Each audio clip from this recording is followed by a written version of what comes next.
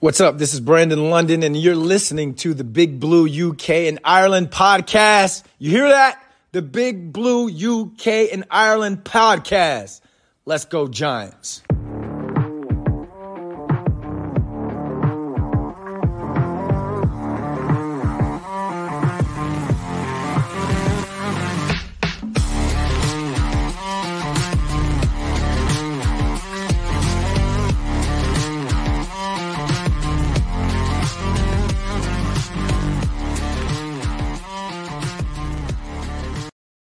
Welcome back, Giants fans, to the latest edition of the Big Blue UK and Ireland podcast. This week we are 75% British, 25% Irish, but absolutely still 100% Giants. Shane and Kev are back, so it's a full house to bring you the latest Giant news on what is International Women's Day. Happy Women's Day, everybody. The Daniel Jones saga, the Daniel Jones contract saga came to a dramatic conclusion last night. Which we're all going to talk about very, very shortly. And plus later on, as our resident college experts are back in the house, we'll break down their draft boards, or start to break down their draft boards as we start looking at the top 5 prospects in each position. Guys, how are we doing? Yeah, really good. It's good to be back. Start off by just giving a quick shout out to Ruben for last week's episode. Listen back to it on my journey to work, and it was a really, really great guest to have on. And a really great episode to listen to just as a listener this time. Yeah, definitely. Just to echo that, I mean, Ruben was a fantastic guest and you boys done really well, and it was a very good listen back. But we all know why we're here this evening. Yes, finally got done. I know that myself and Shane were at football last night. I don't know about you, Shane, but I was glove off, refreshing constantly with my hand going completely and utterly numb, just waiting for that news to break. Glove off, hand going numb. Are you sure you're a football, Craig? I know, it's so funny. I'm sitting there constantly all evening, refreshing, thinking this can't get close. This should be organised like well in advance, and it's just waiting to announce it. I mean, like kind of like we were sitting there waiting. I put it in the group chat last night. You're sitting there waiting for like a last minute goal in a cup final, and you're peppering the goal, and you're like, so you think it's going to come. Luckily, it did in the end. Yeah, literally at the very, very last minute. I think part of me thinks they'd done it a few hours earlier and sort of left it to drop to the media just to create sort of dramatic effect and sort of drop it 5 minutes before the deadline at 9 o'clock. Yeah, but anyway, we're going to talk more about that in a minute. As I said, coming up for you later on as well is Shane and Kev's top 5 draft prospects. Starting off this week with quarterbacks, running backs, and receivers.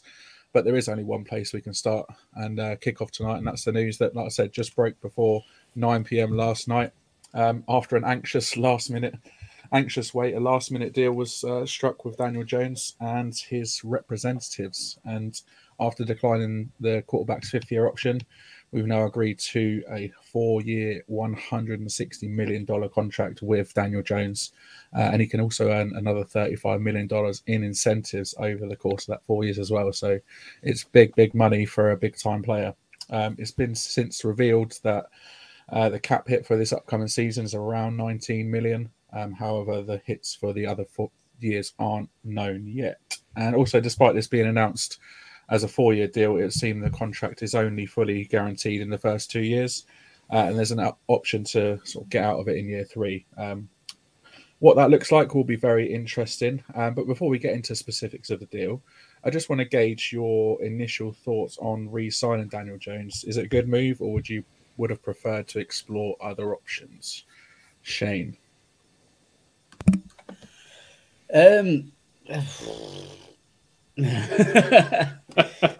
Kev. I'm pleased he's back. Nothing more than just pleased. I'm not happy or ecstatic or buzzing. I still think he's got a lot to prove. I got to the point where I don't think he's a £40 million player. That's just me. But I understand that's the market. Just because I don't agree with it, doesn't really matter what I think effectively. But I just don't think he's a £40 million player. I think he's a middle of the road QB. He's kind of in that 12 to 16 range. Yes, he had a top 10 QB season last year. But what about the previous 2 years? And even his rookie year, I mean, people say he had a great rookie year. He did, but there was no tape on him. So I kind of expect a rookie to have an okay season when there's no tape on him. It's one of the, it's kind of time going to tell if it's a good move or not. But without a doubt, I think Dable and Shane have to a certain extent have hitched their horse to this wagon now. And the one thing everyone seems to be overlooking as well. I mean, let's give a shout out to Dave Gettleman. I mean, he ain't here if we don't get him. Wow, we're still talking about Dave Gettleman. It was his pick. Congrats, Dave. Congrats. Well done. There you go. Shout out done. Kev, what so initial thoughts are I was pleased. I wanted to get the deal done. I knew it would be around the 40 million per range because that pits him around sort of like the 7, 8, 9 currently average. Obviously, it's average. Come to light this evening is the actual cap hits, and we'll get into that exactly in a little bit. But I just think I wanted him back because I saw enough traits in him, and obviously Dable and Shane did as well. This is their first time head coach, first time GM, and I actually trust them. They've done well by us so far, and they've evaluated him and decided, look, he's got the traits and talent to build around. We just need to build around him. I mean, the way I kind of was thinking about it last night after the deal came through, I think they're paying for what they expect him to be with their coaching and with the putting talent around him. It's almost, I'd liken it to taking a first round pick. You never know how, you don't know how the first round pick is going to be. You're investing big time money and draft capital into a first round pick on what you predict they will be going forward. And I think, Daniel Jones has shown enough over the last 4 years, but specifically this past year, to warrant a bit of trust in him and for us to get behind him and go. And we'll talk about the structure of the deal. It's a very good deal in respects of it's an easy deal to get out of after 2 years. So, it's not like a big time 4-year commitment. It looks big. You see the 4 years, you see the 160, but you can actually get out of it after 2 years, which I think is great play by Shane. But obviously, the agent and Daniel Jones, they hit that 40 million mark. I think that 40 million per year average was a number that they just wanted to get to, as his confidence. He's a QB. He wants to compete against the best. I think they wanted to get to that number, and they managed to kind of meet in the middle, get to the number they needed to get to get the deal across the line. In Shane we trust. Craig. You're on mute, Craig. And that's the learning of not muting yourself. But I think this is one thing it's interesting that you get a contract where both teams can kind of walk away from it and think, we've won this. If you look at the way that Jones wanted, he wanted something to come up with, around the 40 mark. And if you look at the average per year, it's in the 40 mark. If you take it across the entirety and look at all the additions there. And then Shane wanted to walk away with something more towards the 35 mark, and you look at the outs and it's more towards the 35 mark. So it's very interesting that you can walk, DJ can walk away and go, well, I'm going to take my agent and all my friends out for dinner and pay for it, like he said he did. Whereas Shane can turn around and go, well, I've hit exactly what I want to do. Like Kev said, we'll get into it, but low cap hit year one that allows us a bit more flexibility. And I think overall there's not much you're not going to like. Yeah, I think personally for me, I'm so glad it got done. Even though it took right up to the deadline last night, I'm just happy it's done and out of the way. For me, I've always been in the case of just pay the man. I mean, he earned his contract this last year. He not only got us to the playoffs, but won us a playoff game as well. He showed what he can do, not just with his arm, but with his legs, more importantly as well, and that he can lead this offense. I get your reservations about him, Shane, because he's still not shown that he's top 10 talent, and I think he got the potential to get there. But to get there, we needed to tie him up, and we've tied him up. And I think Joe Shane's going to be happy with the contract that he's signed into, and Dan Jones is pretty chuffed with the contract that he's got as well. So I think it's definitely a win-win for, like Craig said, for both parties. And it's hopeful and it's looking good for 2023 that we've tied him up to that contract. And now we can put all this in the past and really focus on this season and building on the success of last year as well. Just to notice quickly, sorry, Dan, before you go on, just to give you people, listeners, an idea of what ballpark he's in. So the players currently ahead of him are Rodgers, Wilson, Murray, Deshaun Watson, Mahomes, Allen, and then Stafford and Prescott. And then the QBs just behind him are Carr, Cousins, Goff, Jackson on the tag, Matt Ryan, Tannehill, Baker Mayfield. So you can see kind of where he's fitting in the current. And obviously you're going to get quarterbacks like your Trevor Lawrence, your Burrows, these type of quarterbacks are going to get paid soon as well, and they will overtake Daniel Jones. So, it's not, people see the 40 million and think it's outrageous. And we said it before on the podcast, it is. Anyone getting paid that money is outrageous. But I think it kind of slots in the right sort of valuation, to be honest. Yeah, you look at those players ahead of him and you think, all right, fair enough. You look at the players behind him and you think, well, Jones is better than pretty much all of them bar one, maybe. So, I think it's pretty fair where he is, where his contract sits. And like you said, the guys that are still on rookie deals that are better quarterbacks than him are eventually going to take over. Just a few interesting things to note. So the fact that he looked good under last year's offense and the players around him elevated because of his play. He's the first Giants first round pick to receive a contract extension since Odell Beckham Jr., which is quite astounding. And so when that was posted in the group chat earlier, I thought, wow, okay, that really surprised me. There's another part to that as well. I actually saw that he's the only other player that we've drafted that we have signed to a contract extension other than those two is Sterling Shepard. Wow. That's it. Wow. So it is crazy, but goes to show, like, just our, over the last 10 years, how poor our drafting's been. Either that, or we've just let good talent leave the building and not tie them up to a new deal. So, sorry, Kev, what were you going to say? No, I was just going to say, I do think we need to build around him. I think now the Sheehan has a bit of money to spend now. He's kind of said today in his press conference, he's not shopping in the bargain aisle anymore. He won't go mad in free agency, but he is able to use the money they've got available to them. Again, we'll probably get touch on that a little bit later. And also the draft picks. He's got another draft now. He's got a full season of scouting now, whereas he came in late in the process last year, don't forget.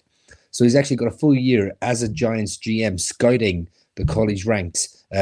So I'm hopeful that they will be able to put things in place to be able to show the true potential that he's got.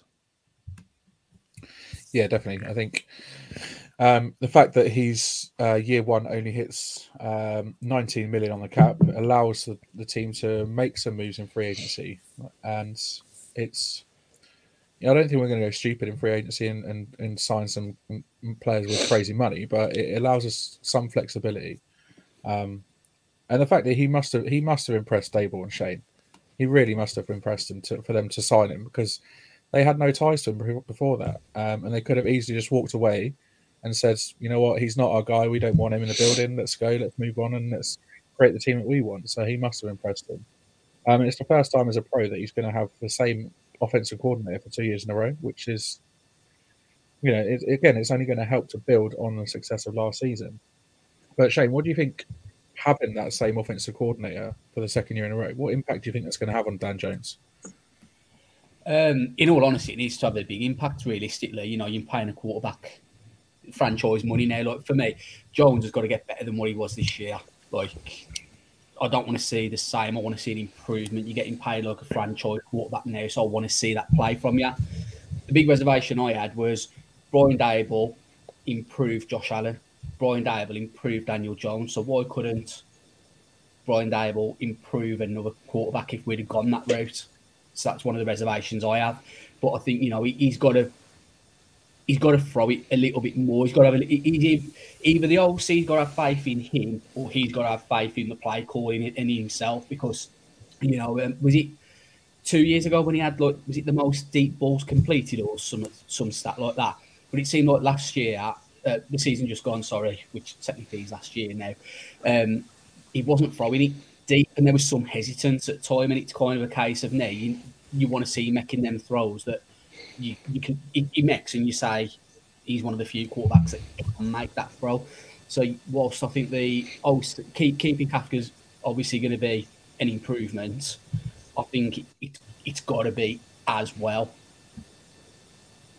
Yeah, you make a good point about the fact that Jones was one of the best, was leading the league in deep balls the year before last, and didn't so much throw it deep last year. But I think that's probably down to playbook/play calling, and us not being in the position where we're desperate to score points, like we were in the year before under Joe Judge, where he didn't feel like he had any other option because nothing else was working. He's just going to launch it downfield and hope for the best.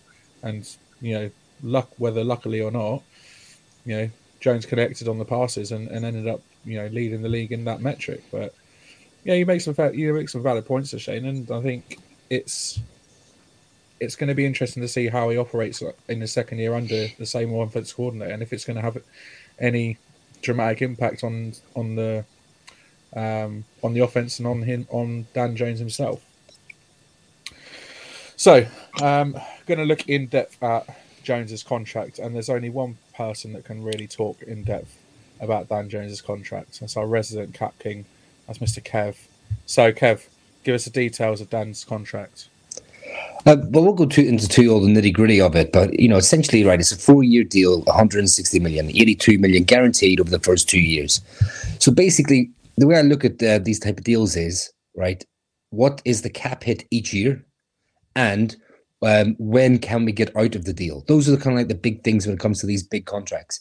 And you're looking at it, and you're saying, right, it's 19 million this year cap hit, then it's 45 million next year cap hit, 39.5 2025, and then it jumps to 56 in 2026. Now, obviously, those are it does get increased numbers, but people have to remember as well, the cap this year is 229, sorry, 229 million, the salary cap, and that's expected to jump to 260 next offseason, and then it's expected to jump to 290 the season after. So you look at when Daniel Jones is getting paid 45 against the cap next season, in fact, the cap will be up 30 million anyway. So you kind of have to think that, all right, these are big numbers going forward, but don't forget the cap is going to increase significantly going forward. The deal's been structured in a way where, the first 2 years are pretty much fully guaranteed. He's playing for the Giants for at least 2 years. We know that. But then after that, there is an out. And we would actually make 21.5 million cap savings if we were to cut him after year 2. So the way the deal's been structured, I think, is fantastic. And I can see why Jones's camp are pushing back, maybe on the way this was structured. And maybe the give was, right, we'll give you the 40 per, but we want an out after 2 years. And they kind of structured it that way, especially this season, dropping down to 19, because if he had been tagged, he would have been tagged at 32.5 million. Whereas now he's coming in at 18.5, actually, to correct myself, 18.5 million this year. And Daniel Jones actually said that he was keen to get the deal over the line to be able to reduce the number and actually help the team out in that way. And also, just to veer off a little bit, and we'll talk about it in a second, getting the deal over the line allowed the Giants to tag Saquon Barkley to make sure that both parties were able to come back and help the Giants going forward. Yeah, I think it looks, like you said, it looks big on the outset. It looks like it's a big contract. I think we're $160 million over 4 years. There's a lot of money. But when you actually look at the intricacies of it, it's pretty smart. And I think Joe Shane's waved his little magic wand and worked some real magic with this contract, because there's there's big numbers, but it doesn't all hit in one season. It's all sort of fairly well staggered out across the 4 years. And like I said, there's that out after 2 if needs to be as well. But how much cap space does that leave us to play with during free agency and for using to sign our draft class then? So with this deal coming in now, and both are actually sort of like registered. So we do have the 10.1 million for Saquon, and we have the 18.5 for Daniel Jones. It actually currently leaves us with about leaves us with about 18.5 million at the moment. Now that's not taken into consideration rookie. What's the word I'm looking for? Basically the rookie money. There's the money needed for the rookie class. The rookie class, but there's like another word for it anyway. But like, there's a term, isn't there? Yeah. Like the money needs to be kept aside, and that's approximately 11 million. But also that's not including the Kenny Golladay cut. So we have said we're going to cut him, but Joe Sheehan hasn't decided yet whether that's going to be a pre-June cut or a post-June cut. Now, if it's a pre-June cut, we take all the cap hit this year, and we save 6.7 million this year, and we save all of his 21 next year. That would be my preference, because we really don't want to take any more dead money into next season. But if we decide to designate it a post-June 1st, then it's going to be 13 million savings this year, but then we will have to pay that 6.7 next season. That will go on to the dead money for next season. But obviously with the cap jumping, it could be something they want to do. And just a quick note on that. If you designated a post-June cut, the money cannot be used until June. It's not like you cut him, post-June designation, 13.5 million, and you get that money to use now. You don't. You can only use it then. But again, that money could be used towards the draft class, because you don't have to sign your draftees until further down the line into camp and stuff. But there's Leonard Williams is currently on the cap for 32 million. Adoree Jackson's on for 19. I mean, these are players that if we were looking to extend, we could bring down their cap number significantly by building the money into the deal for future years. So that's what I would like to do with them too. I mean, Leonard Williams himself, if we were to just cut him, we would save 12 million by cutting him. But are you going to get a player as good as Big Cat for 12? I'd rather speak to him. At the age of 29, he's got at least 2-3 years left in him. I would look to extend him and bring that cap number down. And there's lots of other little things they can do to try and maneuver some money. So that 18 isn't a hard number, but we do have. We have enough money to bring in 2 or 3 good mid-level players and be able to function for the season. Yeah, and I think Big Cat's already said he's willing to take a pay cut and drop his number to re-sign and help out the team this year as well, isn't he? So, Don't forget, if Saquon signs a long-term deal, his 10.1 will drop as well for his cap for this season if he signs an extension. Yeah, I think we're in such a better position than we were this time last year, aren't we? Like, this time last year, we were crying, and we were literally, as I think, as Keith said a couple of weeks ago, we had like £2.50 in cap space. So we're in such a better position. And I think moving forward, it comes down to management of that cap, and I fully trust Joe Shane to do it. I really do. I mean, like, the only thing we could do last year was we signed Mark Lewinsky as like a mid-level type player, and he was signed to a 3-year, $19 million deal. But his cap hit last year was 3. His cap hit this year is 8.5, and his cap hit next year is 7. So we'll have money to be able to get players in on that type of deal. Like, say, for example, you're going to pay someone 3 years, 19 million, but the cap hit would only be about 3 this season. Do you know what I mean? So you're able to make a few of those type of deals easy enough. Yeah, man. All right, Craig, given that we know the specifics of the new contract now, what do you make of it? And do you think it's good value? Yeah, like I touched on before, I think it's a friendly deal for both parties, isn't it? I think Joe Shane's been quite savvy in what he's done. I think the outs that we have after 2 years and 3 years are massive for not only securing an out if Jones struggles, but also not, handcuffing ourselves if that is the case. By the fact that we can get out with only 9 million in dead cap space if we cut him in 2026, and Kev will probably know the number better than I will off the top of my head, but I believe his cap hit for 2025 isn't too high if we cut him. Is that right? For 2025, if we cut him, we would save 21.5 million. So his actual dead money would be 18, but we would save 21. His cap hits 39. His actual cap is 39 in 2025, sorry. And as we've said, the cap number's only going to go up. So best case scenario, Daniel Jones turns into a top 5 quarterback, hits all his incentives because he's got crazy incentives of 1 million for being a top 15 quarterback, and another million for being top 10, and another million for being top 5. And I will just say, I did forget to mention, like, people saw the 35 million incentives. I mean, tied into that is stuff like MVP, like, and Super Bowl wins.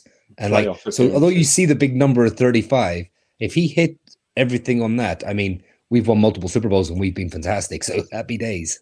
And the other thing to note on that is the fact that I think the incentives add up to 70 million, but he can only earn a maximum of 35 million through those incentives. So it is very smart what Shane's done, and the verbiage in it will take weeks and weeks to digest fully and to try and really understand how this works. But yeah, I think it is good value if you look at the bigger picture. But as we know, and what Giants Twitter has been like for the last couple of weeks, it's like a war zone out there. And people don't delve in, do they? People will see one number and they will focus on that one number. And you just got to look at the bigger picture sometimes. Always look at the bigger picture when it comes to money, when it comes to contracts. All right, so we've signed Dan Jones up long term, well, mid to long term. 4 years potentially, job done. What about Saquon? So now that obviously we've tagged Saquon Barkley, so the exclusive franchise tag has gone on Saquon Barkley, which ties into the team for $10.1 million this season. But it still allows other teams to negotiate with him. If they wanted to sign him, they're going to have to give up 2 first-round picks. Playing on the tag isn't sort of the desired outcome for him. He doesn't want to play on the tag. But there are reports to say that the Giants and Barkley's agents have had positive talks on Monday. And it all points to sort of a continuation of negotiations that hopefully result in a long-term deal. Joe Schoen reiterated his love of Saquon during a press conference as well. Said he's a good teammate, he's a captain, and he's a hell of a player. So, Shane, what's the likelihood of Barkley signing a new deal before the 15th of July deadline? I don't believe Saquon will play on the tag, and that's because I think he'll get a deal. I think that he'll sign a 3-year deal, and I know some people might not want to hear that, but I think, I personally think the important thing, I think if you bring in DJ back, I think you need to bring Saquon back as well, because I think they're probably both as key to each other, and them two combined is what led to our success this year. Yeah, Barkley faded off in the middle, but he was still a key part as to why Daniel Jones was able to do some of the stuff he was able to do at times, especially at the start of the season when we were getting teams to bite on that play action. And, Jones was keeping the ball and they were all running towards Saquon thinking he'd got it. So I think that Saquon will get a deal. I wouldn't be surprised if he maybe got it before next week to give it us even more money for free agency. Let's hope so. Just obviously see that question from Steve pop in. Evening, Steve. Glad to see you watching and listening. I generally think he'll get a deal as well, and I think he'll get a deal sooner rather than later. Nothing about Barkley screams to me greedy, selfish, money grabbing. To me, Barkley is all about team. He's all about winning. He's all about being competitive and being professional.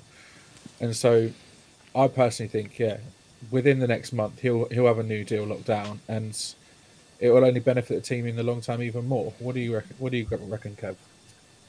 Yeah, so I think, so say for example, if we come in, sign him for like a 3-4 year deal, say it's a 4-year deal, and I believe he was offered 12 million per year in the bye week, and he turned that down. Obviously, he picked up injuries. He didn't have the consistency throughout the whole season, although he was healthy for the whole season and played really well at the beginning and really well at the end. There was a bit of inconsistency in the middle. And he said he's not, and he did say in his post-exit interviews that he wasn't trying to reset the market. So he's not trying to get like 16 million McCaffrey money. But I believe, the Giants are sort of staying around 12.5. I mean, I think they would go to 13, 14 tops, but I think you won't see much more than that. I think Barkley's holding out for around 14 million per year. But I can see it coming at like 13. So say, for example, if you sign to a 4-year deal at like 13 average, the first year you could have it as low as 5 million. And then obviously have the money spread out along the rest of the deal. But again, don't be surprised if this comes in like at a 2-year deal with a 2-year out. The way Sheen has kind of structured this Daniel Jones deal. So I can see it happening. Part of me would say, right, play on the tag and see how you are, prove it again. But also another part of me is like, he is a class player on his day, and he is a proper giant. And part of me wants, you have to reward your good players. And then, to show the rest of the league, look, this is what we do. We're giants. We do things a good way, a classy way. Do you know what I mean? You come in, you play well, you get the rewards for that. And we've seen that with Daniel Jones now, and I definitely think we can see it with Barkley. I mean, he has until June 15th or 17th, July 15th or July 17th to get a long-term deal done. If a long-term deal isn't done by then, he will have to play under the franchise tag or refuse to play for that season. But I definitely think that a long-term deal will get done. Yeah, I do as well, like I said. So if we do sign to a long-term deal, you kind of partly answered it, but what sort of hit do you think that I'll have on the cap this season? So again, I think if you come in at 13 average per year, you might be looking at around 6 million this season will be against the cap, freeing up 4 million. And 4 million, yourself, is a good mid-level player. So if you're signing to that type of deal, be able to drop the cap a little bit this season, you might be paying 16 for the next 3 years, but you're paying 5 or 6 this season. I definitely think it will help the cap situation, and like I said, it'll be another decent player to come in. Yeah, definitely, and I think we need some decent players in plenty of other positions, so I think that definitely helps. So, Craig, do you want to see Barkley back in blue in 2023? I mean, I'm wearing the jersey. The fact that you're wearing the jersey, yeah. I was literally just about to say you're wearing the jersey. You have to give it the old, so you can see the old 2-6. Give it the old 2-6. Absolutely, I see him playing in blue. I will say I don't think he will play under the franchise tag because we'll sign him to a new deal. I know we'll put on note that I don't see Barkley as the type of player to refuse to play if he is still on the franchise tag. I don't think he's got that kind of mentality. I don't think it benefits him either. Running back's one of these positions where it's undervalued because of how many players can technically break off big runs. Now, don't get me wrong, Barkley is an absolute champion at his position. He's one of the best, but the problem is teams see so little value in the running back position that if he takes a year out, he probably struggles to get signed after that. And I think he's a smart guy, and his agents will probably say to him, look, it's not in your best interests. Play on the tag, prove it, get big money elsewhere if necessary. And let's not rule out the fact that and Kev, you might. I'm going to throw it to you again because of knowing the intricacies of the franchise tag. But can he be tagged again next season? Yeah, he can, and he would get. See, that's some people are saying okay, would you tag him now, and then if you tagged him again, you would get 120% of the fully guaranteed money. So with it being 10.1 this year, if you tagged him again next season, he'd be entitled to 12.22 million. Both fully guaranteed. So that's a starting point. Sorry to interrupt that. So that'd be the starting point. 2 years, 23 million. All right, what do we do for 3-4 years? How do we work? Because that's fully guaranteed, and then look at it that way. Yeah, man. I think running back is definitely one of those positions that is so reliant on form. You look at backs in the past few years that have had amazing seasons and gone on to sign big contracts and then have absolutely nosedived. I think Todd Gurley comes to mind when you talk about that. And it's all about form. It's all about momentum. And if they have one good season, they can command big money.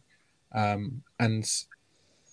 he does if he does sign a big contract and nosedive this season, which touchwood he doesn't, then we're unlucky. But I think if he signs a deal and has a pretty good season, then I think we're onto a winner. I can't see him regressing on this year. I think he had a solid year this year, and I think again under that sort of same offense and in the same scheme, he's only going to get better. And he is one of the best backs in the league, and I think we need to pay the man to show that he is one of the best in the league. I think as well, what everyone's going to be saying around Saquon Barkley, and this is friends, family, agents, and the Giants. You refuse 12 million or 12.5 over 3 years.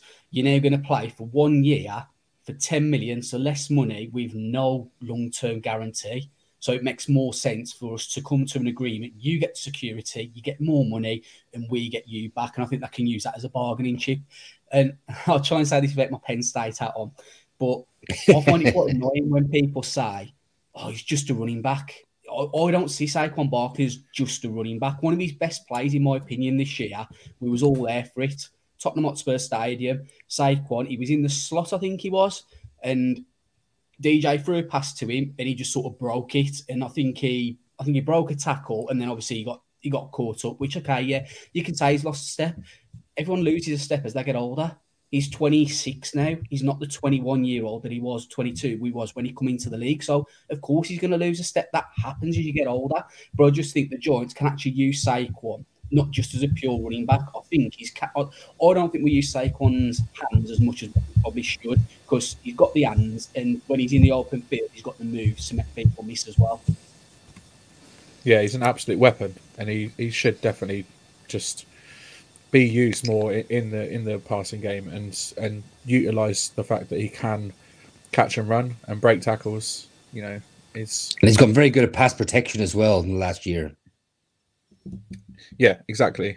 I think it's just, you know, it just makes complete sense to tie him up. I think, and he's a piece of the franchise as well. 100%. He's a you know, between him and Jones, their two jerseys sell more than any other players. So I think the two faces of the franchise, sign them both up, and we've already signed one up. All right then. So as we revealed a couple of weeks ago, we're tracking Shane and Kev's favorite draft analysts' mock drafts to see who they predict the Giants are going to select with pick 25. 4 out of 5 of them have released their second mocks this week or over the last sort of week or so. The 5 analysts being Mel Kiper and Todd McShay of ESPN, Bucky Brooks and Dan Jeremiah of NFL.com, and also radio host Lance Zierlein. And out of the 4 to release their second versions, both Todd McShay and Bucky Brooks stuck with their original picks from the first one and went with Zay Flowers, wide receiver out of Boston College. Mel Kiper went with TCU wideout Quentin Johnston, and Lance Zierlein seems to be the only one that thinks Big Blue won't pick receiver with the first round pick, and he's gone for Dalton Kincaid tight end out of Utah for the Giants pick in his second mock draft as well. What do you guys make of those picks? I hate them. I really do. I'll get onto it, but I've no interest in Quentin Johnson whatsoever. And Dalton Kincaid, first round's too rich for me. I think there's better players available with that pick. And if there's not, trade out. I'd rather trade out than take. I like Dalton Kincaid. We'll get onto it at some point where he's on my board, and I do really like him. I think he's going to be a good tight end, but I don't think he's worth 25 overall. Yeah, I mean, just to quickly touch on the Quentin Johnson one, we'll get into that in a second. I think that's a good pick. I actually like him. I think he's got the traits to be a top-level wide receiver in this league. The Kincaid one, the Kincaid one's interesting because I don't think I think Bellinger is good enough that we don't need to go tight end in the first, although I do believe we need to draft a tight end or bring in tight end help, whether that be through agency mid-level or whether that be through later on in the draft. But I think there's not enough of a weakness there for us to go there with the first round pick. Nice. Thanks for that, gents. Names to look out for, I suppose, and see where they go in the order of the draft. So coming up at the end of April, their names to keep an eye out for. Alrighty, so it's that time again. Our resident college football experts are in the building. We've decided it's time to start looking at their 2023 draft boards. Starting off by breaking down their top 5 quarterbacks, running backs, and receivers. It's time for me and you, Craig, to sit back, relax, and learn. Kevin, Shane, over to you both. Yeah, so quarterback rankings. So for me, I've gone for Bryce Young as my number 1 QB, Anthony Richardson at number 2, Will Levis at 3, CJ Stroud at 4, and Hendon Hooker at 5. Anyone who watched the combine at the weekend, there seems to be a little bit of a crush or a loving developed over Anthony Richardson's performance. I do really like him. I think he's probably got the highest ceiling of all the players in the draft. I think Hendon Hooker's been overlooked due to his, in part because of his age, but also because of the injuries coming off the ACL injury that he had last season. And as for CJ Stroud, I'll come on to this in a little while with a different player as well. I just don't like Ohio State quarterbacks. It's nothing to do with being Penn State, honestly, but I just feel like Ohio State quarterbacks just don't transition very well in the NFL. So that's why he's as low down as 4 for me, because I just got no interest in them. Well, yeah, just to touch on my top 5. I mean, I've gone CJ Stroud out of Ohio State number 1. I just think he's the most well-rounded quarterback in the league. I mean, he's got a beautiful passer. He's got enough escapability to maneuver around the pocket, but he's got a lovely touch pass, and he's your prototypical height and weight for the position. Bryce Young is electric. I mean, he's makes plays out of nothing, but that 5'10", as we'll talk about a lot of these draft sort of prospects over the next couple of weeks. I'm very traditional in sort of like the things I like for the positions, and just the 5'10" just scares the hell out of me. You know, I don't really know if I think he'll be good in the league, but I'm just getting Murray vibes from him. Will Levis again, I think, has the potential to be the complete tight end. Complete quarterback. He's got an absolute cannon for an arm. He just hasn't been as accurate as I was hoping it'd be. But, you know, at the University of Kentucky, he didn't really have the weapons this season to be able to showcase what he's capable of. And Anthony Richardson, as Shane alluded to, he's an absolute beast. He's a freak. You know, he runs a 4.4 in the 40. He lifts everything. He jumps over everything. He jumps further than everyone. He's an absolute phenom. You know, he's kind of like a better version of Cam Newton, but the 1 year starting scares me. The inaccuracy scares me. The decision-making scares me. And then on to Hendon Hooker, I think, who is the same age as Daniel Jones now, and we've mentioned Hendon Hooker in the past. Again, he's a player I really like. And to be honest, if it wasn't for his age and his injury history, I'd have him so much higher on this list. But I think at 5 is sort of the sweet spot for him at the moment. Nice. I think with the dude out of Florida, Richardson, the fact that he broke the record for vertical jump for a quarterback at the combine this weekend, he's a freak of an athlete. Bryce Young, though, I mean, his size is going to be a massive problem in this league, isn't it? It's going to be a huge problem. The fact that he weighed in at 204 at the combine, he's put on weight over the last few weeks. Because before false weight, I think. Yeah, that's weight. Pre-combine, he was under 200, and it's been 40 years since a quarterback was drafted in the first round that weighed less than 200 pounds, and there's a reason for that. Because in the league, he's going to get absolutely destroyed, unless he's behind the best offensive line in the league.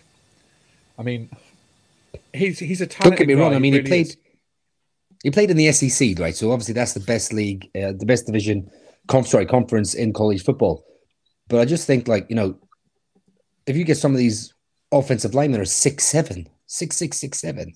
I mean, they were saying in some of the combine pressers and stuff, or sort of the combine commentary, a GM would actually think about having to draft 6'2", 6'1" linemen, just so for him to be able to like see over them. And they said his anticipation is so good that they believe he would throw passes without being able to see. Just he knows where the ball should be, and he knows where his receivers should be, and he does such good film study that he knows where the defense is as well. But still, it just scares me. It's so it doesn't work for me. I think you got to be able to see over your offensive line to start with. And I think, okay, quick question for you. So if you've got number 1 overall pick and you need a quarterback, are you taking CJ Stroud? Yes, sir. Yeah. See, I'd take Richardson. Would you? I mean, don't get me wrong. I mean, you know, the thing with Richardson is, right, and I heard someone say it again over the combine weekend, that all draft picks are lottery picks. Right? They're all lottery picks. Like, there's nothing guaranteed. We know that. How many times have we studied guys coming into the league and they've bombed, absolutely bombed? So they're all lottery picks. So they're saying, why not take the punt on someone with such a high ceiling that if you hit on that player, it could be phenomenal. So I get that part of it. No, that's fair enough.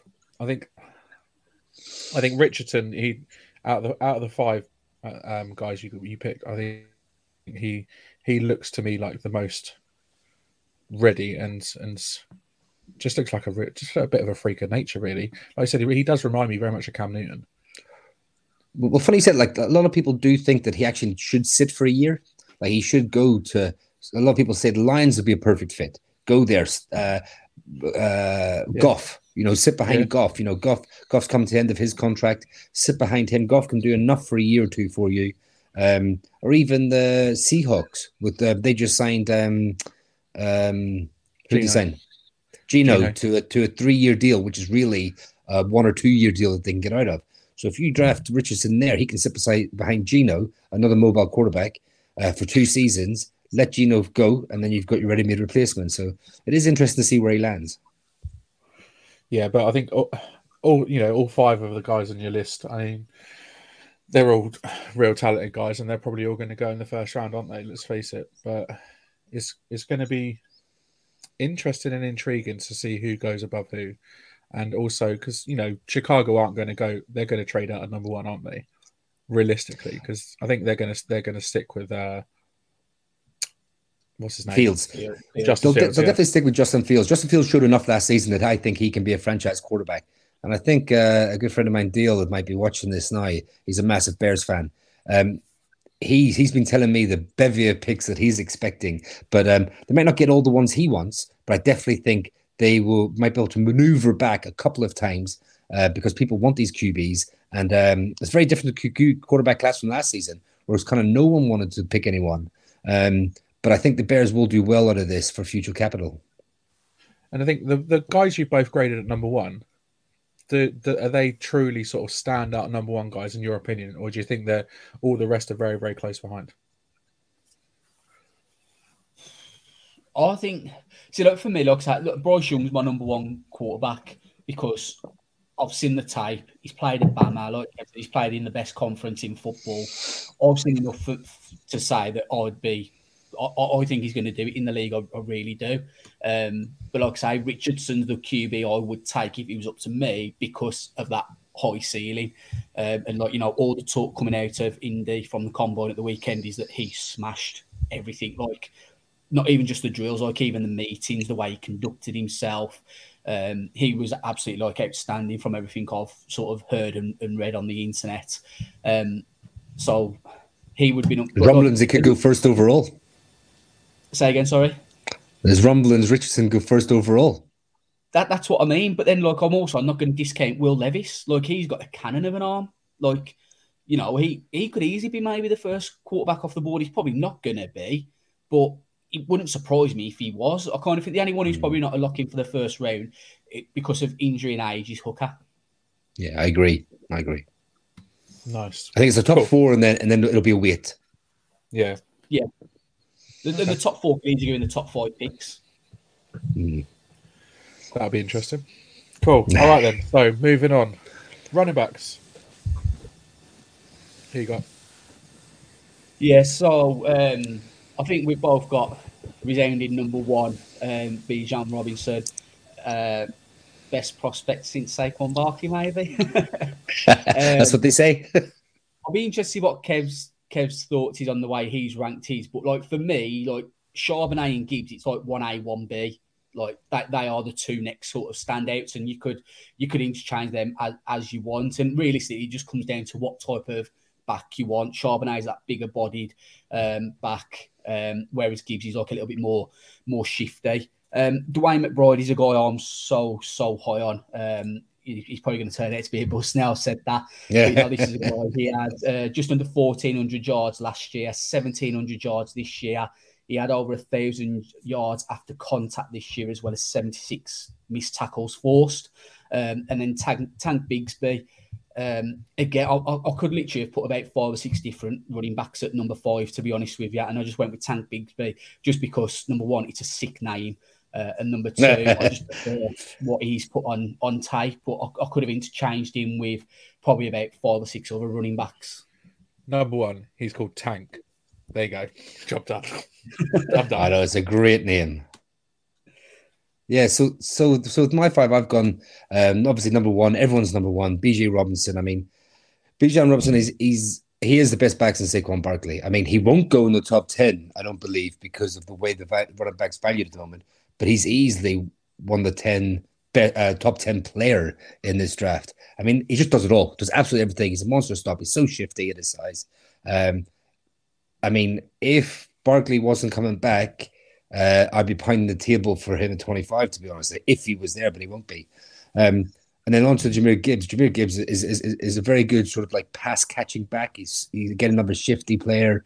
He's just one that kind of like does it all. Again with Charbonnet, again like a slightly different, a little bit more of a power back, but again he's an all round. I don't know. I sort of went between Gibbs and Charbonnet back and forward because I think if you actually twisted my arm, I might put Charbonnet as second because I just think he does a little more and is more well rounded. And I've put in Devon Achane because he's an absolute speed demon. I mean, he just ran, he's got a track background. He just ran a 4.32 at the combine. If you're looking for an absolute speed demon to go with a bigger back, then he'd be someone I'd be looking at. You know, if you're in the third round there and you want to go a nice 1-2 punch, we've got 2 third-round picks, and he happens to be there. Like, you know, I'd be more than happy to pick him up. And then Tajay Spears, he showed it. He was by far the best player at the Senior Bowl, and then go back and to look more at more of his tape, and he's just got great contact balance. He's just, you know, he's not necessarily the biggest, he's not necessarily the fastest, but he just gets extra yards by not going down. It's a clear top three there, right? And then after the top three, again, it's sort of there's plenty of other guys that come into play. Flavors in an ice cream shop, isn't that what they say? Yeah. Yeah, there's a clear top three. Yeah, I mean, I'd say Robinson's probably, in my opinion, he's a top 5 talent in this draft. I'd honestly put him that high. I'd probably maybe put Will Anderson, Jalen Carter, and I might put Anthony Richardson above him. Cool. And then he's sort of in that conversation of 4 or 5 best player in the draft. Wow. He's that good then. All right then. Yeah, if anyone does it fantasy football and you got the 101, it's a no-brainer. Yeah. All right. So if hypothetically, if we don't re-sign Barkley, and another team decides to go up 2 first for him, and he walks off to another team, which one of those fits our scheme best? Depends where it's Robinson. Yeah, if you can get in the first round of this year, that sort of say, I don't know who's picking 15, for instance, or 18, but in that kind of range, then I'd have no issues. The 15th or the 18th overall pick being used on Bijan Robinson, knowing full well you still got pick 25 coming up as well. Yeah. Cool. All right. Just wondered. Yeah, So you're just so far ahead the rest of the class. Is he that good? But there is depth to be had in them Really kind of third and fourth rounds, you know, like Sean Tucker, Tank Bigsby, even Zach Evans, Chase Brown. They're all guys that are going to be good value in that kind of third and fourth round. So we've got 2 third-round picks. If we take a running back with one of those, what does that kind of say? Does that kind of say, okay, we're not looking at going too far with Barkley, or we're just looking to ease his workload? We've got Breeder, haven't we? Breeder's a free agent, so he's gone. So we'll probably pick one up, I would expect, in the draft somewhere. Yeah. It seems to be the sweet spot, doesn't it? Round 3 for a lot of running backs nowadays. Yeah. Whitney, I do have a question about Robinson as well. Is he one-dimensional? Or can he catch out the backfield? Because I've seen a lot of comparisons to sort of Kamara in that kind of shiftiness, but does he have the ability to catch as well? Yeah, obviously they all do, but is he up there when it comes to running backs? He had 29 targets. He had 19 catches just gone. Last year he had 26 targets, 11 catches. 314 receiving yards, 293 last year. So he's one of them, when he gets the ball in his hands again, he doesn't go down at the first bit of contact. He can make a play and miss, and he can gain you that yardage. that you'd be looking for on that maybe third and fourth, third and fifth play, maybe on a screenplay, something like that. Shane's big board is absolutely vast, full of knowledge. So over 100 missed tackles, is that right? In college? 104, yeah, most in the league. 1,071 yards after contact. He's a beast, lads. Honest to God. Damn. Damn. It's just interesting as well. Jameer Gibbs, is that how you say his name? Jameer. Yeah, he's about the same size as Mr. Young, isn't he? 5'9", 190. It's pretty much the same size as him. Like, that's crazy. Like, your quarterback's the same size as your running back. What's going on with that? Come on. Anyway, moving on. Lastly, then, receivers. Top 5 at receiver. Who have you guys gone for? So my wide receiver ranking can probably be looked at a little bit controversial. I've got Jackson Smith-Njigba at number 1. Only played, I think it was 3 games this past year due to an hamstring injury, but he had a great combine. Some of the stats he put up on, like the 3-cone and the 20-yard shuttle, etc., was up there with some of the best that's been seen. Jordan Addison was my number 1 for a very long time. I'm really, really high on Jordan Addison. I'm going to counteract what I'm going to say next. I really like USC wide receivers. Zay Flowers is just a guy that I'm massively high on. I had him at wide receiver 5 at one point, and he's gone up to number 3. I hate TCU wide receivers. I hate TCU wide receivers more than I hate the Ohio State quarterbacks. I'm going to give you 2 names. Oh, that's saying something. Josh Doctson and Jalen Rager, both first-round TCU wide receivers that were both bums. I have no interest. Both tiny, though, weren't they? Both awful. Small. Quinton Johnson's the one draft pick that I'll turn off. I'll be like, I don't want a TCU wide receiver. I'm scared of him. So I hate him. And then when it comes to wide receiver 5, again, there's probably about 3 or 4 players that I could have put in here. Josh James is the one I've chosen, who I'm quite high on. But likewise, I could have gone with what Kev's gone with in Jalen Hyatt as well. Yeah, so, I mean, we've gone very similar with them here. I've gone Quentin Johnson, number 1. I mean, he's just, I mean, he's got so many good traits. And, like, you know, he did go for over 1,000 yards on 60 catches. He, you know, he kind of just was their main man on their way to playing in the college playoff football final. Like, you know, he just, I think, I mean, saying this now, he's going to end up being like a Kevin White, isn't he, that the Bears drafted or something. But I just think it's all there, and it would just be a good foil for Daniel Jones. Although, as we said before, he's not typically the type of receiver that Daniel Jones that Daboll's going for. Shane, that's more the like of Jordan Addison and JSN. I mean, I could have flip-flopped these two, if I'm honest. I really could have. I mean, they're both extremely good right runners. They just get open. I mean, I seen more of Jordan Addison because Jackson Smith-Njigba, he was got injured early on in the season, and then he didn't really play for the season. And then the year before, he showed flashes, but he was behind the big 2 wide receivers from Ohio State. What were they? Olave and the Jets one. What's his name again? Garrett Wilson. So we didn't get to see much of him then, although he did go on fire in the bowl game, and I think it was the Rose Bowl. But so those 2, I mean, I don't think there's much difference between them. I just saw more of Jordan Addison the last couple of years to sort of put him in front of him. I think Zay Flowers is one of those ones that I think would be a great fit. Again, he just manages to get open. He can play inside, he can play outside. I know Jackson Smith-Njigba plays mostly on the inside, but I do believe he can play on the outside. Whereas Zay Flowers, really, we've seen him play everywhere across the line, and he kind of has a little bit of everything.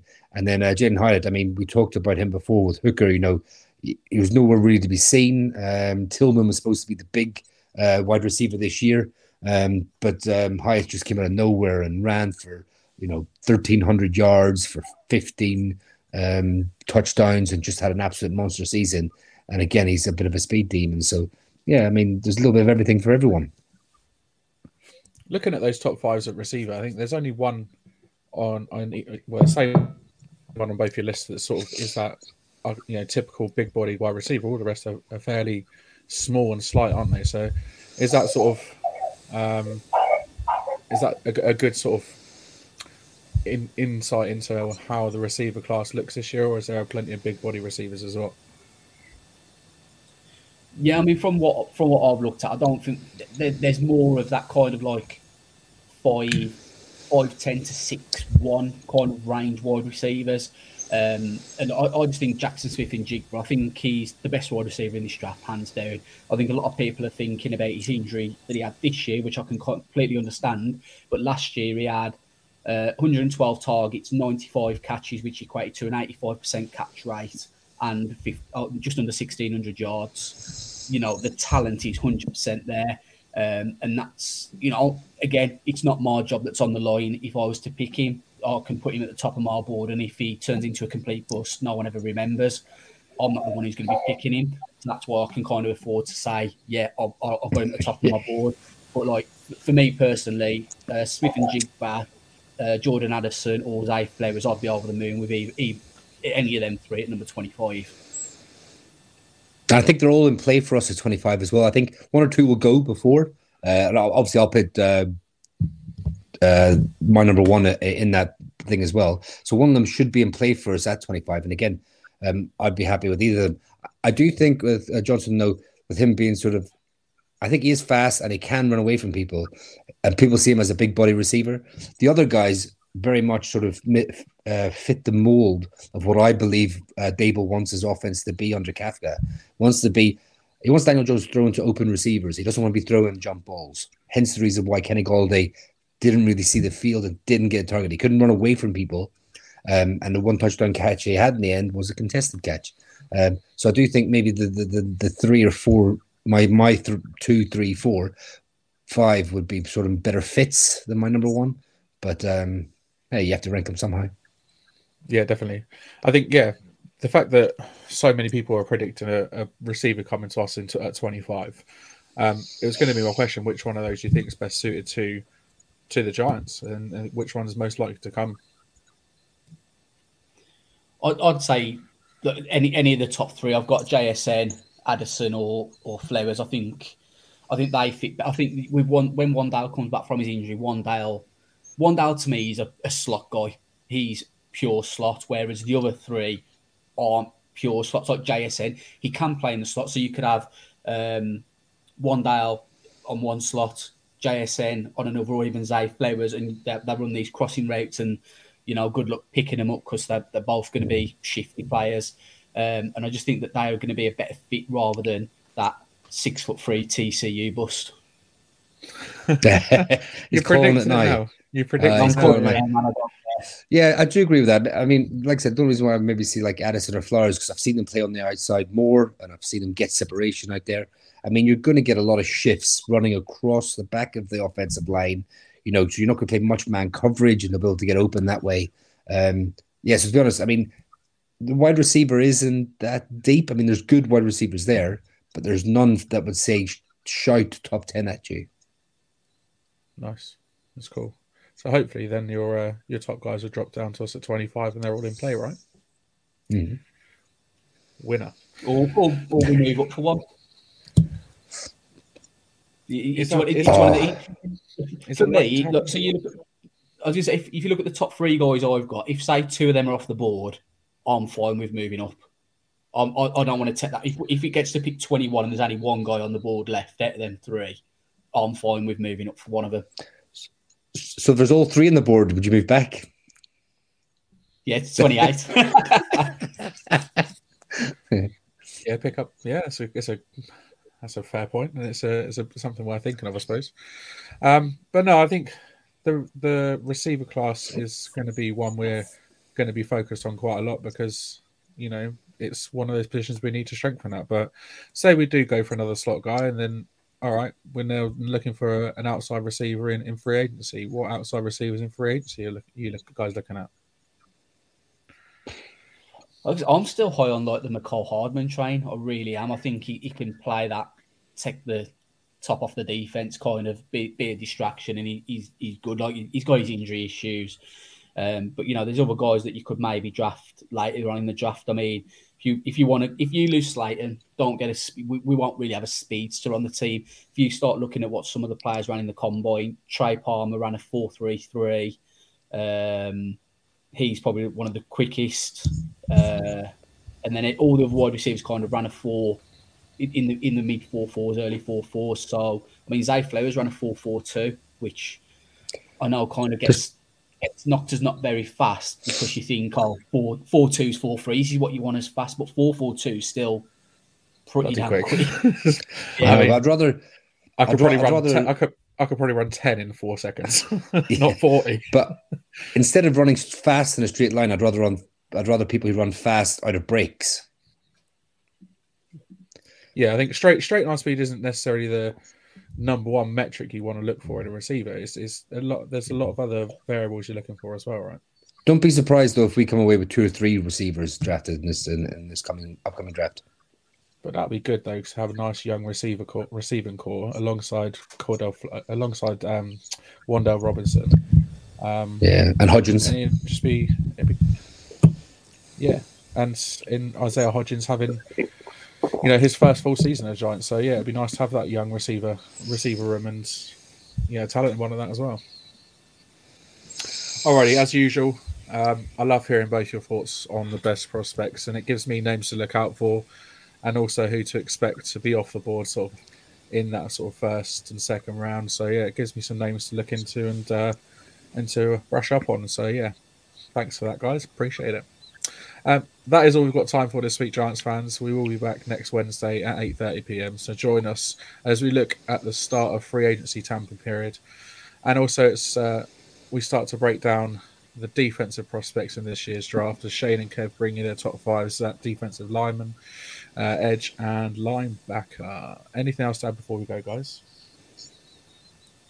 No, just let's see what free agency brings. We know what we've got to play with essentially now. I think we might make a couple of big splashes. I'm hoping one of them is going to be on a linebacker, to be honest. So maybe that's where the most money's spent. So I think, is it from Monday the legal tampering can start? But I won't be surprised if the tampering's already started. Yeah. Plenty of phone calls being made, right?